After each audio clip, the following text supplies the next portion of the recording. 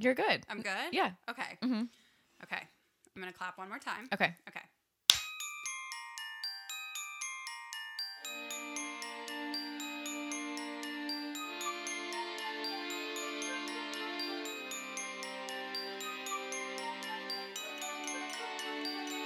Are you ready to be thrilled? Hello, I'm Laura. And I'm Elena, and we are here to explore our nostalgia for the 90s and early 2000s, specifically through the lens of 90s thrillers, which is, of course, the best genre of film to ever exist. In each episode, we will walk you through a movie that we've recently watched from that time period, and we'll use that as inspiration to really reminisce, reflect, and even critique trends and classic tropes that came up during that time. We will also discuss some fun facts around how the movie was made and probably occasionally go off on a tangent, which is a key characteristic of our friendship and brand. Both Laura and I grew up during the 90s and early 2000s, and now that there is a lot of this nostalgia for this era appearing in pop culture, we're just having fun reliving it, rewatching a lot of these old movies, and reminiscing about our lives during that time. Yeah, and a little bit about us. We met through work. And we bonded over our love of thrillers and candles and pets, animals, and nostalgia. And I'm from Buffalo, New York, and Elena went to school in Buffalo. Yep. We now live in LA, and when we were going to work, now we're working from home, but we would carpool, and it's a very, very long commute. LA traffic is the worst. We had quite a long time to catch up, and so we would talk our favorite movies, and really discovered our love of the same movies and introduced each other to a lot of these like movies that I hadn't seen or Elena hadn't seen. And of course discuss our childhood and our teen years and just like finding a lot of commonalities there. So yes, we both discovered that we love to talk about ourselves and what had happened to us previously in life and share stories. Yeah. Which was how we became friends. Yeah. And so today we're going to talk about Dead Calm. Which is a thriller that I had not seen. Elena has been trying to get me to watch for like a year. Yeah.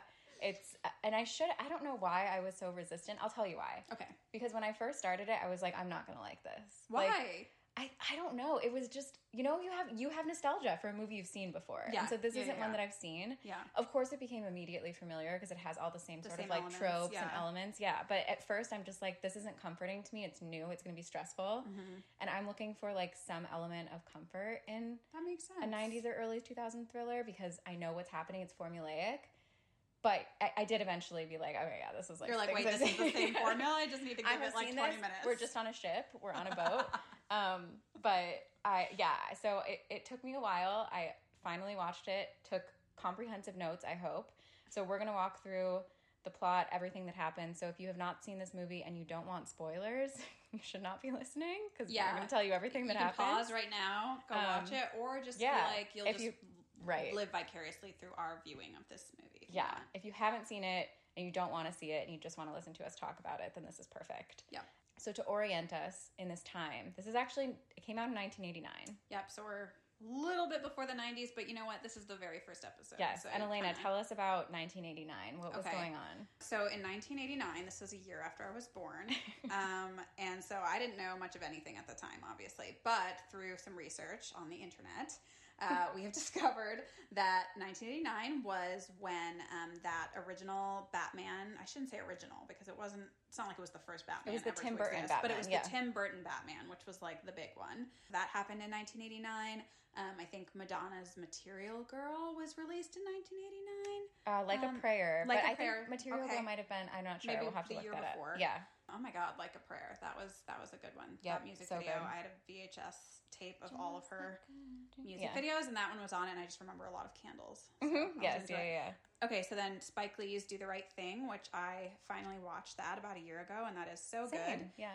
And it's Obama's, the Obamas' first date movie. They watched that together on their first date, which is exciting. So cute, yeah.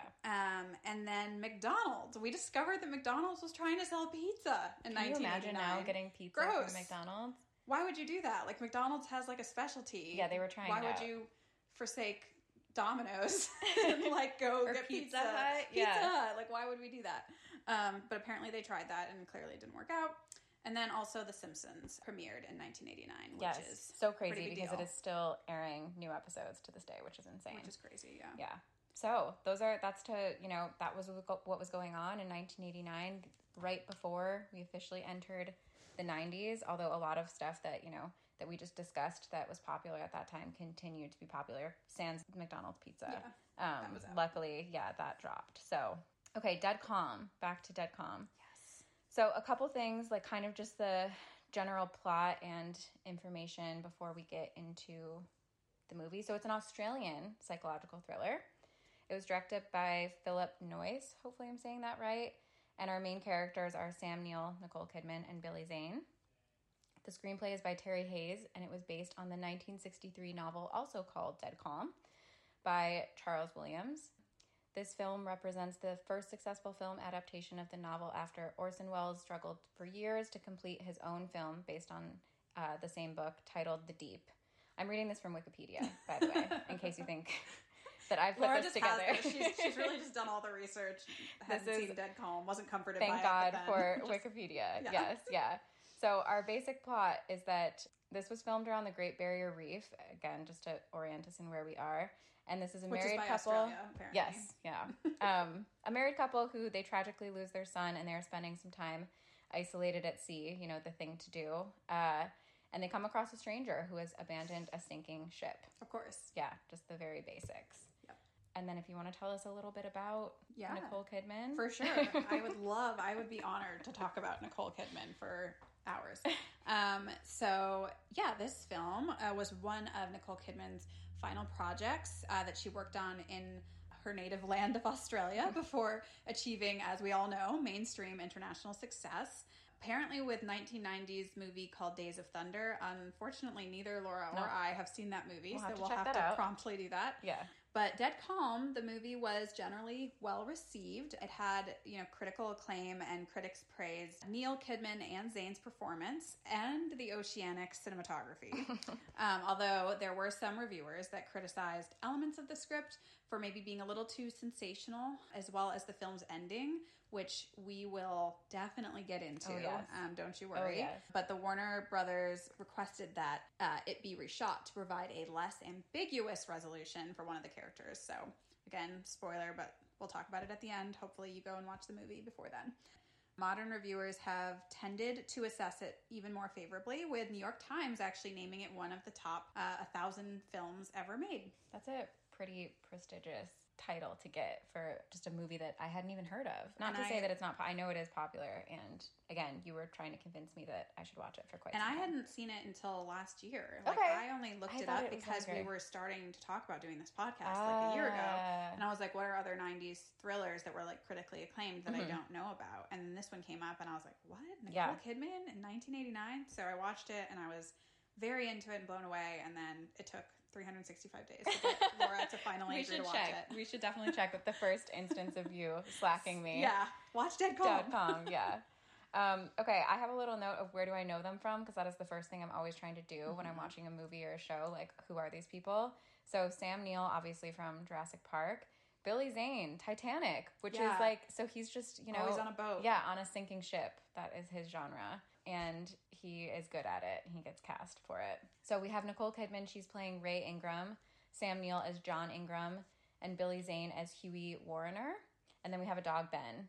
Who we will definitely get into. Because we will be using their names in the movie as we're talking about this. Actually, we're probably going to go back and forth. Your cat is smelling your dog's tail right now. Just the tip of her tail. Oh, yes. We will be having probably animal interruptions. Yeah. There will be cats regularly meowing, scheduled animal dogs breaks. barking. Yes. So since Elena told me that I should watch this, I watched it more recently actually now than you. So I'm going to take you through my retelling of the movie, scene by scene. Yeah. Essentially, I psychotically jotted down these notes of every scene. I'm glad you did, because I need this. All right, so we begin with a naval ship docking, and it seems like a happy homecoming. Our lead is looking for his family. He's not seeing anyone. He's realizing something is wrong. Police officers are pointing and staring at him before they walk ominously towards, obviously, to deliver some bad news. I'm really impressed that you went this. Like, this is, I feel like I can You're there? visualize that I'm there. Well, now we are at the hospital, and the doctor decides to tell our lead that his son is unrecognizable and that he didn't die on impact. It took him 20 minutes to die. I saw you had this note as well. Why did they do that? That's so rude. No, he it's was like, awful. And then after Sam Neill starts getting upset, sorry, I'm going to start calling him John, starts getting upset. He's like, well, he was like kind of unconscious, so he like probably didn't feel anything. It's fine. But like, why did you tell him that? I just feel like that is horrible bedside manner. Like, horrible. Why would you ever be like, hold on, I will get into more about this doctor. So then we see Sam Neill's wife, Nicole Kidman. Beautiful. So we've got John and Ray. The doctor is now poking her feet rather hard. I don't remember that. Okay, well, this is to see if she has a pain response in her eyeballs or anything. Oh my God, I remember that. But the way that this doctor manhandles her, I mean, he's just like, I don't give a shit about it. It's so insane. He then pries her eyes open. Yep, remember that. And is like, okay, talk to her, to the husband. He's like, you got to talk to her. She is looking pretty scared, even for a person on a stretcher covered in blood who has been through a traumatic experience. So now we get the sense something bad has happened to their son. He has died, not just something bad. And Nicole Kidman was hurt in this as well. So we get an immediate flash. We find out this is a flashback to how the accident occurred. So this baby is so cute. He is so cute. The baby's really cute. They're singing Along Came a Spider. Oh, he's adorable. But then the baby unbuckles himself. Why would he do that? No. And Nicole Kidman is trying to multitask, but she's doing a pretty bad job. Honestly, she's really bad here. She does not react well under pressure, and she just crashes immediately into another car. Danny goes flying out the windshield. It's very horrible, but very poorly done special effects. I do very much remember. It's very bad. He goes flying through the air so slow. It's like a slow-mo, like toddler, just like shooting out of a windshield. Yes, straight. All his legs and arms are straight. It's really bad. I will say that this is something about 90s movies that's like really consistent, is the like really bad slow-mo special effects. Like Agreed. Another movie that we'll talk about another time, Kiss the Girls, that has extremely bad, like, just slow-mo montages and slow-mo special effects. And this definitely isn't. It does, because it's, like, so sad, but it does make it a little bit less sad because it's so funny. You're like, there's just a toddler flying through the air. That's like a doll or something that you just tossed. Right. It's not like Hereditary, like scary. It's not realistic whatsoever. Shit. No, it's like you're not worried that this could possibly actually be happening because it is very fake. But I will say Nicole Kidman's like acting of her agony and grief over the loss. It is still sad. That makes it more real. We are sad about Danny. But watching Danny just like go through the window, that itself isn't that real. And he is so cute. He really is a cute child actor, very adorable.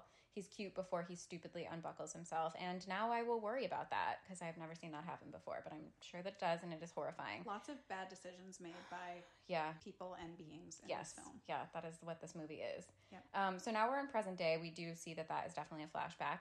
And this is the first time I realized they're Australian. There hasn't been much talking up until this point. So the husband, I'm going to start just, again, calling him John. Nicole Kidman is crying, and instead of like comforting her, he's just like, he's gone. We can never get him back. Which is not comforting. I don't remember that. Why does he say that? That's such a stupid line. I'd be so mad at my husband. He's gone. We could never get him back. He's like, we just have to move on. And that's really not helpful. No, it's not at all helpful. So Ray, Nicole Kidman, she expresses she wants to go home, and he is just whispering to her, and he's being pretty harsh and telling her that they have weeks and weeks of calm days and calm sea. So this is where we get dead calm. So now we understand that they're on a boat and they're trying to heal from this trauma by going out to sea. Which feels to me like a little bit... Not a good idea. Not a great idea, and like a little too early. And definitely. Too early to be doing something and so also, extreme. I'd be so mad if my husband was like, we're just going to go on this ship. Oh. Okay, I do put in a lot of notes here that I continuously forget that he's in the Navy. And so I've always confused why he's so good at being out to sea. And then he's like sniffing out the wrong things that the Billy Zane character is saying. Yeah, and you're like, oh wait, because he's supposed to have like all this knowledge. Exactly. I forget repeatedly throughout this that he is in the Navy. But I guess that's why they're on the boat. The boat is like calming to him. So we hear a dog bark, which is exciting to me, but I will now worry about the dog for the rest of the film. As we both know, yes, it is a trope of 90s thrillers, but really just any thrillers in that decade or two where dogs seem to always have really sad fates. They get us with the dog or the cat, the pet, the beloved animal dying in some traumatic way or getting hurt or something. You just have to worry about this animal now for the rest of the movie. Like, so I'm excited that we have another character and it's a dog, but I'm also now just dreading. Yeah, exactly. Okay, so the dog is barking, trying to alert them, but ultimately we don't see anything. John goes down to Ray, who is in a silk nightie, and Ray is asking about the wind, And we see she's taken a sedative, which feels ominous. They're focusing on the sedative bottle. So now Ray is swimming. She's looking gorgeous as John is looking on and drinking coffee. And from the scene, we can see, like, okay, maybe this will work. They seem happy. They've lost track of the days. They're discussing how they don't know if it's a Thursday or Friday. And we see the first boat that they've seen in 3 weeks, apparently. And this boat looks weathered. According to John, though, it just looks like a boat to me. Ray wants to ignore the boat, which is good. But John wants to help because he thinks they're in trouble. Again, I forget he's in the Navy. So he radios over to the boat and does some boat talk, which, again, I thought was impressive, but remembered he's in the Navy. He only hears feedback or white noise from the boat, which is scary. It tells us this is very scary. ominous. Yeah. And then we hear the first and only, I believe, nar, which is no in Australian. Oh! So she says, nar, there's something there, and it's bigger than a turtle. And it's a man. It's a man in a cowboy hat on a dinghy. He is adrift. This guy is immediately weird. He is so stressful, and they don't seem that phased. He just comes on the boat, and he is, like, running around immediately. He runs down into the cabin. That's rude. And, okay, we see he's traumatized, I guess, but I am still stressed about the dog. Of course. You're like, is he going to immediately go kill the dog? Like, what's going to happen here? Yeah, so we now have technically our fourth character. He introduces himself as Huey, and he says he's 32 days out from a trip that I think left from Fiji, and he was going to cruise around the Pacific. And he is still being so weird, but it sounds like his ship has taken on water and it's going down, so his only chance of survival was to reach them in this dinghy. He's kind of like a damsel in distress. Yeah. But he's like, if I encountered someone and they are just being so weird immediately. So weird. I'm just like, running around your boat. I need you to like get off property. the boat. Like, yeah, why are you sitting down, laying down? It's just weird. Also, I feel like Huey is kind of a bad name for that character. I don't know why. I agree. It's just not really, I don't think it like fits. The right name. I agree. He's not a Huey, but he goes by this. Wait, is Huey the name of the boys character from Huey from the boys? Yeah. Mm-hmm. Okay. Yeah. That's more of a Huey. That's a Huey. This is not a Huey. Billy Zane. He's more like a Billy. Yeah. I would have been like, I'm sold on Billy. Yeah. Keep your name. So John wants to go see who's on board of Huey's abandoned ship, but Huey says he's alone. And John is shocked by this, and Huey tells him, well, there was 6 of them, but they all died 10 days ago, one by one in one day. So I guess that explains some of his weirdness. And then he throws John all of their passports as, like, proof, I guess. These were the people. So John asks what happens, and Huey goes into this speech. It's a weird speech, and he says ultimately they ate some bad canned salmon, which is such a depressing way to die. Does that happen? Can you eat canned salmon and then just die? Well, we find out that didn't happen. And then he has this stupid fact or thing where he says, until someone named Chantal looked at her hand and said, Picasso, I should have painted it. Or Picasso should have painted her hand because she had 7 fingers. Which, have you heard that, like, TikTok thing? Like, what dis? Oh, I like it, Picasso. Have you seen that? No. Okay, well, that's what it made me think of it. I'll show you it after. Okay. It's a crazy video. But that was not what this person was saying. TikTok was not around in 1989. So John thinks this is botulism, which is a lethal form of food poisoning, and it's also Botox. So that is in my forehead. I know. When they said that, I was like, I know. It's like, ooh, that doesn't sound good. So John wants to help Huey salvage his gear, but he is really not giving up on, like, he does not want to go to the boat. Huey does not. And Nicole Kidman has, like, her 3rd line in the movie and tells him to stop thinking about it. She says to Love Huey, when like the woman, it's like you're in on the 30-minute mark, and it's like you've had 3 lines of dialogue. Yeah, she's mostly just looked pretty. Beautiful, yeah. So Huey is pretty steadfast. He does not want to go back to the boat. He's traumatized, and they're like, okay, cool, yeah, we get it. We've seen a dead body too. They're sons. You can just, like, go to bed. And Huey is like, okay, sorry for ruining your day. He literally says that. John is looking through some pictures of Huey, so he's kind of, like, rifling through his stuff, which I like. And we think these are the dead people from the boat, the pictures. And he sees a drawing and some notes, and this seems to start to, like, tell a different story, that people are fighting. It says, like, there's an island cruise that wants 4 women that are attractive and broad-minded. Broad-minded. So this seems like a clue. He has, like, a little cutout from, like, it looks like a newspaper of this. So John is very suspicious, and after his 25 years at sea, again, I keep forgetting that he was in the Navy and knows things. Still don't remember. He does not have a good feeling. But he peeks in on Huey, and he locks him in, which I love. I love that they made that smart choice to lock him in this room. Yeah. And John decides to take the dinghy over to Huey's boat while Huey is sleeping to check it out. And then there's a weird kissing scene between John and Ray. And Ray is barely given any lines and is just doing what John says. Also, like, do you really... I don't know. Would you leave Nicole Kidman on the fucking boat? No. With him sleeping? Who cares? You don't know... Yes, you're right. That's such a bad idea from the beginning. Why would he just not... And I don't know. I would honestly feel like he should bring her or, like, plan it out. Yeah, she should have brought her. You're right. Yeah. So I'm worried about the dog again. He is barking and he wants to play ball. Oh, no.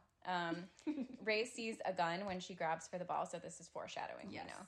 So I love Ray's boat look here. She looks beautiful. The dog is jumping off the boat to play fetch. What was I'm her scared. boat look at this point? She had on a big hat that tied around her chin. Yes. Okay. That's mostly what I remember. And yeah. I think Orpheus is Huey's boat name. I wasn't sure if that was going to be important, but I wrote it down. Okay. So this is our first jump scare. So John gets to the boat and he jumps on, and then this boat part like detaches and it goes swinging at him, and it's really dramatic, and it almost takes him out. And I did get scared. It was pretty scary. Yeah. Is it rigged or is it a coincidence? I think it was a coincidence because the boat's kind of falling apart. Now we do see, I doubted him before that it was in disrepair, but it's a mess. So back on their boat, Huey wakes up and the dog opens the door. Wait, I don't remember this. There's the dog this scene opens the door? of this little paw on the door handle, and it's like, doop, and then it opens the door. And then he is just looking at him, and he's tilting his head really adorably. Of course, and you're like, what the fuck horrible thing's going to happen to you? Exactly, yeah. So then we're back on the other boat, the shipwrecked boat. John goes down to the cabin. It is flooded, and it is a mess. There's some weird naked women statues on there. Now we're flashing back and forth between the boats. So Huey realizes he's locked in, and he screams he needs to throw up. So Nicole Kidman, Ray, needs to let him out. He's being pretty rude and crazy about this, like immediately again, and he tries to break out when he realizes that the boat has started and Ray is navigating them over to the abandoned ship. He kind of like pops out this little window. So now we're back on the other boat, and John is exploring, and blood is pouring out of this locked door. Out of nowhere. There's just blood. So John opens it, and there's so much water and blood that floods out, along with lots of bodies. And these are real bodies this time, and they're all cut up. Oh my God. Torsos and heads, and he's in the water with them. It is horrible. So, okay, there are real dead bodies. And obviously these were not bodies that were killed by canned salmon. They were cut up. My God. They just like fell apart. Yeah. After eating canned They salmon. disintegrated into neat pieces. So we're back on the other boat. Huey cannot get out the little window. He's very mad. And do you remember the scary breathing music? I'm not going to do it, but it's like, well, I'm going to do it. No, I don't remember this. Oh my God. I wish I had watched this more recently than a year ago. I'll play it for you later. Okay, it's so weird. So the scary music comes and it's breathing. And John comes back on the dinghy. He's like, oh my God, I saw all the bodies. He knows something, Huey's a murderer. Huey breaks out of the little window. John is telling Ray to jump off. Huey is trying to get control. He shoves her. They're fighting. The music is so intense. It's so loud. It's crazy. Huey throws Ray, and then John jumps off the dinghy trying to get on the boat, and he misses, and Ray is knocked out, and the boat is getting away. So this is bad. I remember all of this happening, but like, it feels like this happened really soon. It does. This is only 30 minutes in. Okay, I was going to say, 30 so much more happens. Okay, 30 minutes, and we still have an hour and so 5 much. minutes left. The rest moves pretty quickly, but it just moves so quickly. Yeah. So Huey is he's just pleased, and John is bleeding in the water. Do we have to worry about sharks? I don't know. I would be But very he's not moving that concerned, fast. But he does get back to the dinghy, and his arm is pretty gross, and I guess that's why he wasn't moving very fast. It's pretty hurt. Yeah, because his whole arm is bleeding. shattered. Yeah. So this is bad. Ray and the dog are on the boat with a murderer, and John is on the dinghy and only has the murder boat that is pretty much wrecked and filled with bodies. This is exactly why he should not have gone about the plan this way. Yeah. Like, this is the Very worst correct. case scenario. They're in it. So he's doing some more he's doing like manual calculations on the boat. He's kind of like pointing, doing some things to get on the ship, like hit this broken ship to follow the course of Ray and Huey and the dog. And now we're back on the original boat, and the dog is crying and so cute, and Huey is listening to some music and dancing like a freak. And Ray is so beautiful and scared, and she looks so young and gorgeous here. And you put a note that Nicole Kidman is only 19. Yes, can you believe that? No, That's she crazy. is. She looks so young. She looks beautiful, but that's pretty much all she's done so far. So excited to see her character develop. Yes, we'd like to see some really in-depth character development now for Nicole Kidman. Huey sees her wake up, and he does not stop dancing. And Ray asks where John is, and Huey is like, what? Which is crazy. He's just like completely psychotic. And then Huey just like, he's gone. And he only has himself to blame since John didn't trust Huey, which has always been Huey's problem. This is what Huey says. So we're getting some insight into how much of a weirdo Huey is. Huey is gaslighting Ray majorly. He tells Ray that she's being aggressive when obviously he just kidnapped her and shoved her and is being menacing and wants her to forget about her husband. Yeah, let's talk about who's being aggressive. Yeah, and then he tells her immediately that he was watching her sleep and her face fascinates him, and that when she's 80, she'll still be beautiful, and he knows this because he studied art. Okay. I mean, this is all, what he just said is the most, like, true thing that he's probably said this entire time. Like, she is beautiful and she will look beautiful when she's 80, but, like, that's a very weird thing to say to someone. Super weird. He actually calls himself out and says that is weird, that he just said that. So it's, like, one of the only moments of self-awareness that Huey has. This part, to me, I'm going to make you watch this after the fact, is so clearly, they redubbed his voice over what he's saying. No way. Because his mouth is not moving to say the words that are coming over. Okay. And it's really different. Like the voice quality is super different than the rest of the movie. So this was so funny to me. I was just trying to watch it and figure out like what the heck did he say that they needed to like redo this. So we could like try lip reading to see. We could try. It feels like it's kind of close, but it's like enough. It's off enough, or maybe the sound quality was off enough that they had to re-record it. But it's like really obvious. Oh my god, it was so funny. It was very off. So Huey is insane, and he's just like, okay, we're gonna start over, just you and me. Cool. He won't take responsibility for the other boat sinking, and Ray is like, you're a liar. There was no bad salmon. She figured that out really quickly. And Huey is like, okay, do you want to do this already? I guess, for sure, I'll admit that I'm crazy. And he starts to claim that the people on the other boat were trying to kill him. Of course, yeah. So is he delusional, it seems? This is confusing. Now he's admitted to killing everyone, but he says it was because they were going to try to kill him. So he's trying not to take responsibility. And trust issues, clearly. Yeah. Now my critique is that Ray keeps leaving the dog alone with this madman. So I do have this critique of Ray. Yeah. She just doesn't really seem to care about the dog. I mean, I guess she's got bigger issues, but like, you are responsible for the dog. His name is Ben, the dog. I would also imagine that like times. As the caretaker or like protector of a creature, especially after you like just lost your son, you might be like extra careful. That's true. About your dog, which is also like your son. And she's not. They are not. No. So now we're back on the murder ship with John, and he is trying to fix it. He gets things going, and there's lights flashing, and there's music going, and it's hard to tell what's happening. But now we see there's a TV, which is fancy, on the boat. And it's playing a recording. And there are naked women and showing Huey is trying to give direction. He's behind the camera. But the man in the video is yelling at him. Like, shut up. You don't have good ideas. And things are starting to come together. We get that the boat was part of that like it had to do with that advertisement that John found about needing 4 attractive women with open minds. And clearly Huey was not getting along with the head guy on the ship. That's what this video is showing us, which is very strange. I love that the video is just like, I know, it's just playing. It's very convenient. I know. And like the boat is completely capsized by water, but like the video works. Yeah. Okay, so the dog is now with Huey, and Huey is showing the dog the stereo while the dog cries, and I am very stressed. But Ray takes this as a distraction, like the dog and Huey with the radio, to try to contact John on the murder ship. So okay, that was yes, smart. Finally they're allowing her character development. Yeah, so she's smart. She can do both things. She's able to contact John, and he can't hear her because I think his output thing must be broken, but they do Morse code. So again, I'd be fucked, but Ray is smart and she knows Morse code. So she finds out with some clicks that he is following behind them, and he helps her to stop the boat. And then I put the dog is so cute because he must have been doing something cute. Similarly, your cat is trying to escape. My cat is trying to escape, yeah. Very, not quite as smartly as no, not at all. She's Morse just shoving her paw in the door and hoping that it opens. Okay, so Ray does stop the boat, but she burns herself in the process, and she tosses the keys, but the dog goes and retrieves them. Because remember, he like went and got the ball. Yes. And then they fight over who Ben the dog will bring the keys to. And obviously, I hate Huey so much in the scene because he's being so annoying, and he's like, "Do a backstroke," like being really rude about the dog. And then he pulls Ray's hair and kisses her forehead, and then he pushes her away. Gross. So Ray realizes that like, okay, this guy's crazy. I need to make a fake friends truce with him. Like, we're gonna be friends. So I'm going to try the manipulation tactic, like, that way. Yeah, so which I think that's fair. Like, I don't know, I might have done something similar at this point, too. Yeah, we will get into that. I have a critique on this trope. Okay. So we're back on the murder ship, and John is watching the TV film that's conveniently playing of Huey and his mates fighting.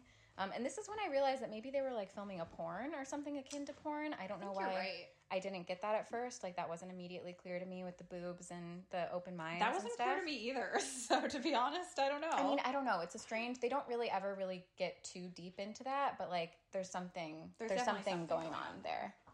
Okay, so this is where it gets very, very scary. So John swims into some part of the boat where there are more dead bodies, and he's trying to do something by like stabbing the floorboards. And there's a storm. Of course. Now there has to be a storm. Yes. So Ray radios again, and they communicate that essentially his ship is too damaged, and Ray realizes that she'll have to save him. He's not coming to save her. Which is like, yeah, I guess generally in 90s films or 80s films at this time, it would usually be the man saving the women. But I also feel like they start to go into that territory definitely. Of like, you know, empowered women. I mean, she only had like 6 lines at this point. Yep. But like, the woman should save the man. And so we'll see how that plays out. Yeah, we'll get into this. So John is literally watching Huey murder everyone now. That's where we are on this like video in the murder boat, while talking with Ray and not being able to communicate. So this is really horrible. Like, this is very bad.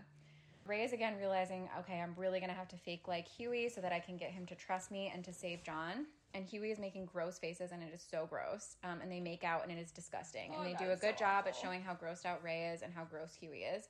And I am so uncomfortable, and it is not hot. Not at all. No. And he rips her clothes off, and we do see her butt and boobs. And they are very sweaty.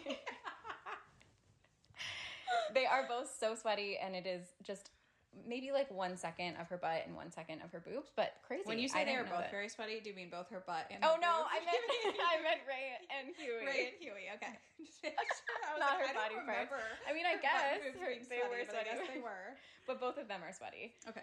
So she sneaks away for a sec. She says she has to go to the bathroom, and she is getting the gun that we saw back when she was finding the ball to throw to Ben. This is the only time I'm mad at Ben. He is very barky, and he alerts Huey, but she covers by claiming that she grabbed cigarettes for them after they have sex, and he was like, you read my mind.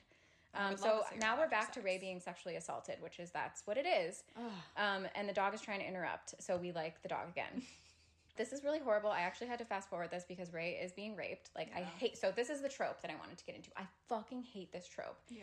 A woman should not have to go through this to appease a psycho and get back to her husband. And it is one of my least favorite types of tropes of like, oh, but she, did what she had to. She was sexually assaulted. She had to literally be raped. To use this device of look how strong and resourceful she was. She's going to get her man back. And this happens still in entertainment today. And can we stop it, please? I hate it. I despise it. Because this is the character development that they give her. Is she'll do anything. She will do anything to get back to her husband. Yeah. And it's awful. And I understand, not a critique of Ray at all and women that might have to do this. Not at all. Just that they show this in media. And I feel like it normalizes we have to appease men with sexual favors. That's so interesting. I'm really glad you brought this up because I feel like when I was watching it, I think as a woman, you're almost just relating to the feeling yes, of totally. And I do. Oh my God, you have to find some way of getting out of this situation, even if it means you're temporarily appeasing this disgusting man. But the truth is that that's not something to sensationalize exactly. or turn into this kind of repetitive, like you said, a trope. But especially knowing that she didn't really get much else in this movie. Exactly. Of, yes. This is trauma. Yeah. Her shining moment is being more let me seduce you into thinking I'm into this, so that when you rape me, it doesn't. I feel like I can somehow get away afterwards. I have power. I have some autonomy in this. Right. Which is not at all what it would be. Right. I hate it. So I know again, this. I think this is used in film today and in entertainment until today.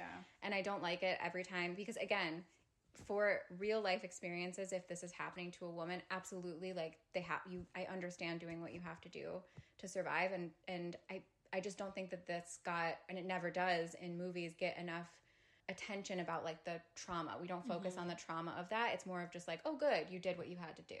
Yeah. So and I hate even it. Later, which not to give a spoiler, but even later, it's almost like she's back to normal life. Yes, right? Exactly. And you're dude, no, you'd absolutely be so traumatized and horrified. Yes, and they make this very upsetting. It is really upsetting. You can feel how disgusted she is, and that it is. It's well done in the fact that it's just disgusting. Yeah, so I hate it. And of course, there's a horrible storm. And I don't think we've seen that back on Sexual Assault Ship, but on Murder Ship, it is stormy and scary. No, we have Sexual Assault Ship and Murder Ship. We do. So John is doing some boat stuff on Murder Ship, and we confirm it's blue skies on SA Ship. So I don't know why Huey would also think she'd just leave her husband adrift and be happy with him, but he is a psycho. And then he's picking out some music after he rapes her, and he doesn't like Joni Mitchell or Julio Iglesias, but he does put on The Lion Sleeps Tonight by the Tokens. Very cool of what him. he chooses. Yeah, okay. And Ray is making some drug lemonade now with the sedatives. And that is smart. Yes, it's so smart. It's a great, great plan. Now we understand why there was that the long shot. Long thing of the sedatives. Yeah. So she drinks some sips of the lemonade, which is smart because then he doesn't doubt that it's legit. And so he takes it. It's kind of this weird, they have a weird back and forth, and then he takes it. She waits until he gets sleepy, and she preps the gun while he's supposed to be getting, out of it. And she does eventually go to confront him, but he's not sleepy enough, so they fight, and he does a weird little, friends, Ray? And this crazy blinking, and it's very funny. The gun goes off in the struggle, and he aims it at her, but he's, woozy and hallucinating and laughing, and it's crazy. And he fires, and he misses, and now the storm has reached our Sexual Assault Ship, and they're rocking around. And where is Ben? Where is the dog? Classic. She grabs a harpoon gun, and she shoots through the door, because she's, blockaded herself, and blood goes through the door, through the arrow. And I was so scared it was going to be the dog on the other side when I was watching. And then Huey runs up and tries to choke her. And you're like, okay, maybe it shot him. And I don't know. But then the door closes and then it is the dog. And it's horrible. It's bad. Please close close your eyes if you watch this. I had to zoom in to see if it was the dog because it was dark on my screen, and I was so upset, and I had to go kiss my dog a million times and say sorry to Ben, who deserved better. I know you're going to take us through why people don't like Ben, and I would like to hear that because So, I felt for him. I felt for him as well. I had the same feeling. I was like, God damn it, why do these movies do this to the poor dog? Especially because, like, the dog was just trying to help. Like, he was barking. Overall, he was just a dog. He was trying. No one was taking care of him. Okay, yes. But there's this website called Film School Rejects, and they have this article called 12 Movies Where the Dog Dies and We're Okay with It. Oh my God. And there are several movies on this list that I'm aware of, but like can't remember the specific dog scene. Okay. One of them being I Am Legend, so I have to go back and remember. Well, I'm not okay with it, but I understand. So with Dead Calm, it says, first of all, why are we okay with the dog's death? And the short answer to this is because the dog's an asshole.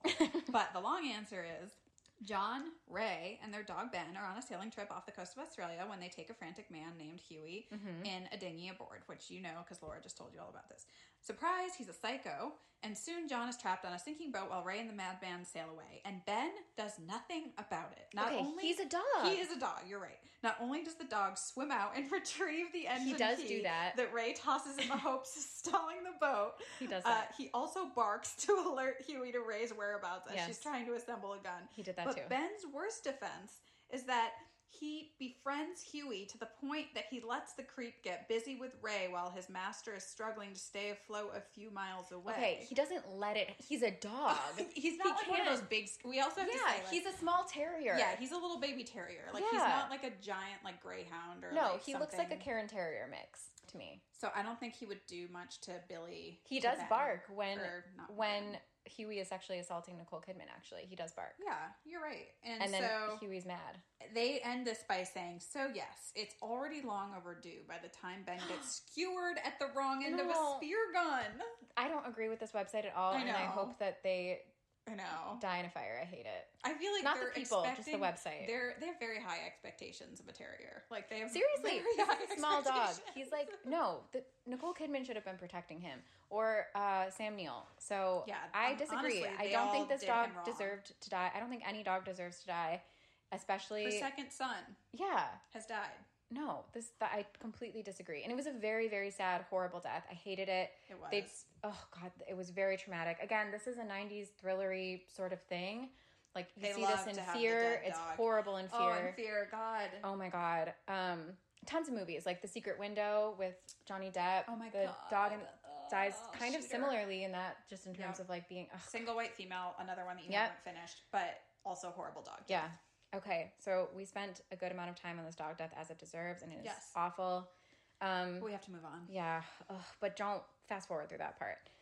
So Huey is now tied up, and Ray is wearing a weird white windbreaker, trying to get off the boat. She looks so weird. Trying to get back to the human murder ship. Yeah, but it's very strange. It's very stark. Yeah. So back on human murder ship, things are not going well for John. The storm has not been kind to his already wrecked boat, and he has to go down into the cabin and can basically only breathe in a little pocket of air, which is a nightmare. That was terrifying. It gets worse. Things are looking bleak on human murder boat and dog murder boat since Huey is waking up, and John has to now breathe out of a disgusting tube filled with a pipe. God, I forgot. It's a pipe filled with roaches, which he expels out, and it is absolute nightmare fuel. It's horrible. Oh my God, that was one of the most horrifying parts of that movie. Stressful. It's so stressful. I don't know if I would want to breathe if I was going to be breathing roaches. I don't know. Same, and he pushes them out, but then he has to just breathe, and it's like a rusty pipe. It's horrible. So John realizes, like, no, I can't do this, and he luckily swims down and breaks through the ship's broken hull. Good for him. And then he sets the boat on fire so it can be like a light to Ray, and he's on a life raft, and it is nighttime. Ray sees that the boat is on fire, so he can't be that far away, and she starts to direct them there, but Huey has kicked down the door where she had trapped him, and he eventually breaks free using a mirror shard that broke earlier to cut his ties. He comes up onto the deck, and Ray shoots him with that harpoon gun, and she shoots him in the shoulder, and she's about to shoot him in the neck, but he's like creepy smiling, and instead she knocks him out.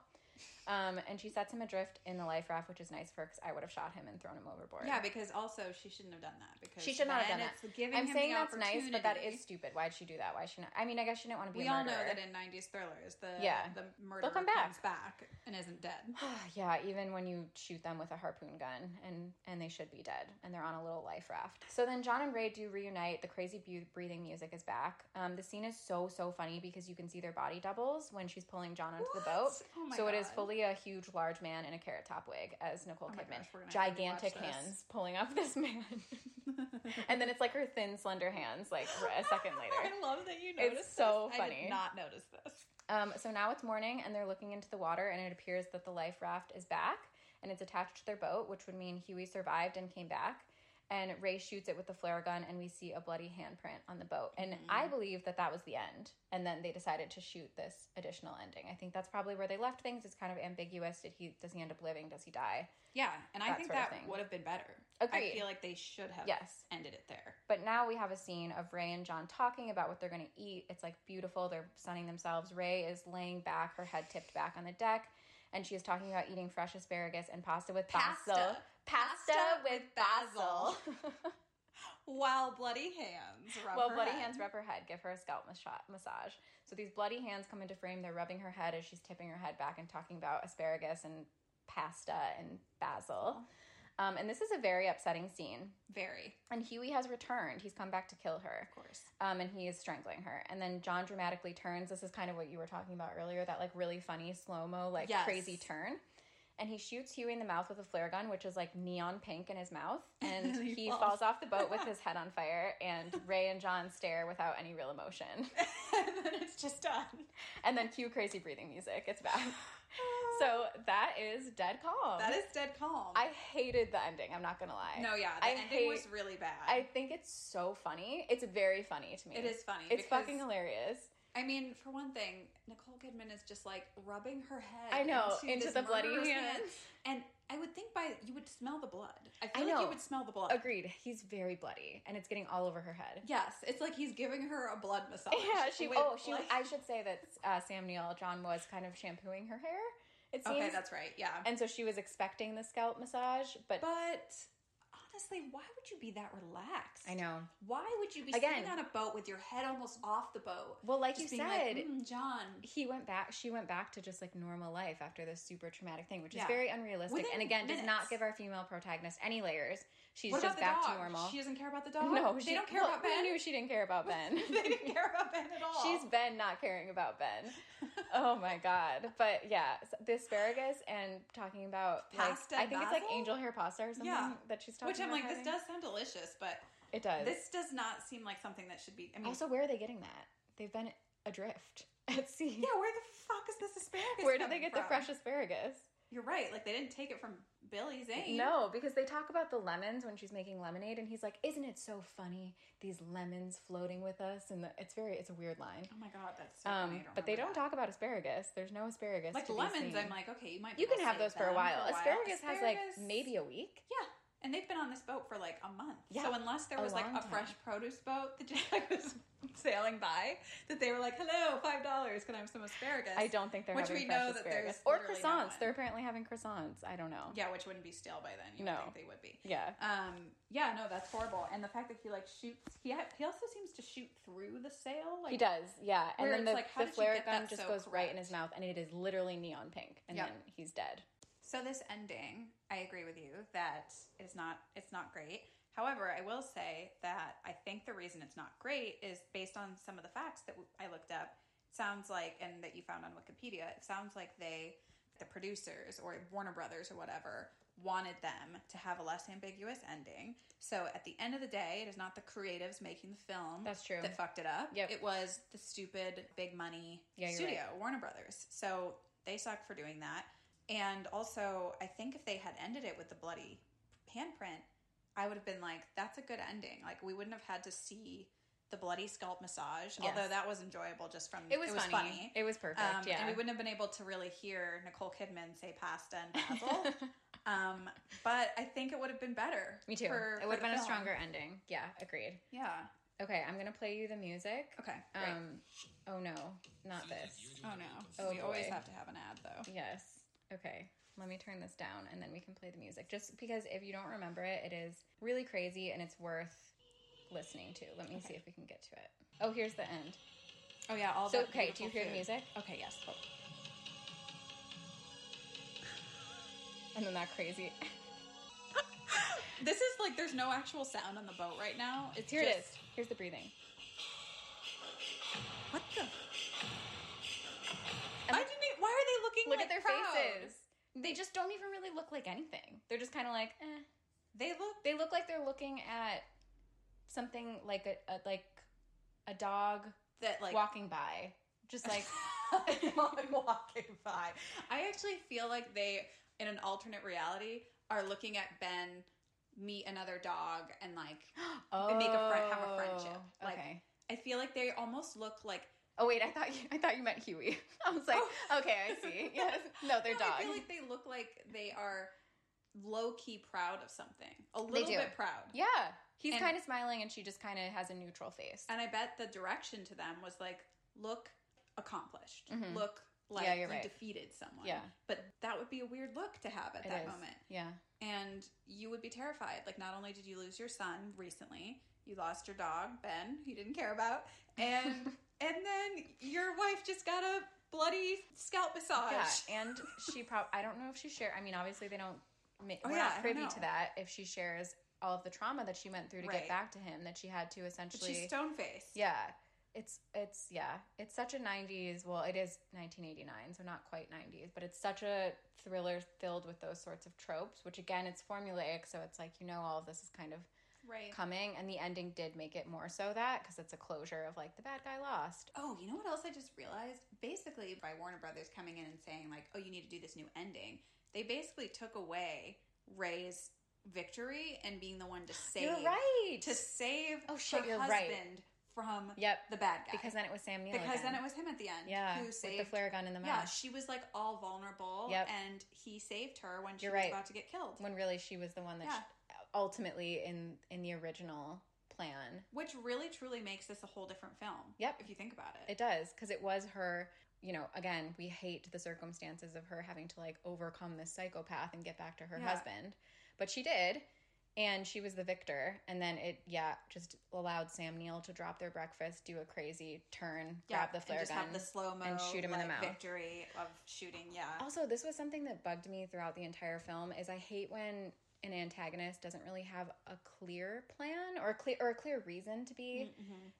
I mean, I guess because he was just psycho, but like why did he need to come back and kill her? I know. I mean, there was no motivation other than just revenge. Yeah. I mean, clearly he was someone who like almost seemed to have some sort of like schizophrenia type of... Yeah, they do that a little. I feel like they didn't commit to any specific motive from him. Because he could have just been a kind of shitty dude who like happened to be like seasick and then also just be like rageful with like his like untrusting nature and like feeling like people were out to get him, so he killed all these people on the boat, which seems extreme. Yeah, because they gave him a little bit of the motive, right? Of like, oh, no one was agreeing with me, and so the people on the other boat weren't agreeing with him. People weren't listening to me, and so I killed them all. Yeah, and like obviously that's crazy to kill them all, but like that's you have like a motive at least. And then like at one part he seems to have zero motive. Like his motive is that he's delusional and paranoid.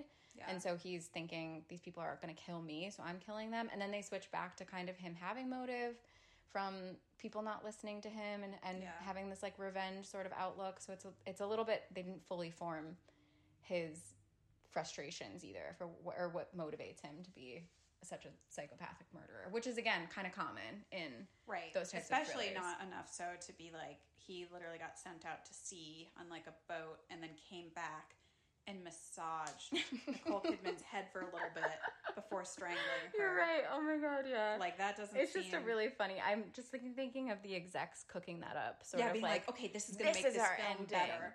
This will, but again, it's like what was like had praise from critics, but it wasn't like it did great at the box office. I think it was just kind of like a cult thing. Yeah. Apparently, this was like a movie that took forever to film. Took 4 months to film this movie and actually be on this boat in the Great Barrier Reef off of Australia. So I would be so seasick. I get so crazy seasick. Yeah, you're right. Yes, because it really is. It's filmed. it was filmed on a boat, not like on a stage or anything. Right. They did all of the shots actually.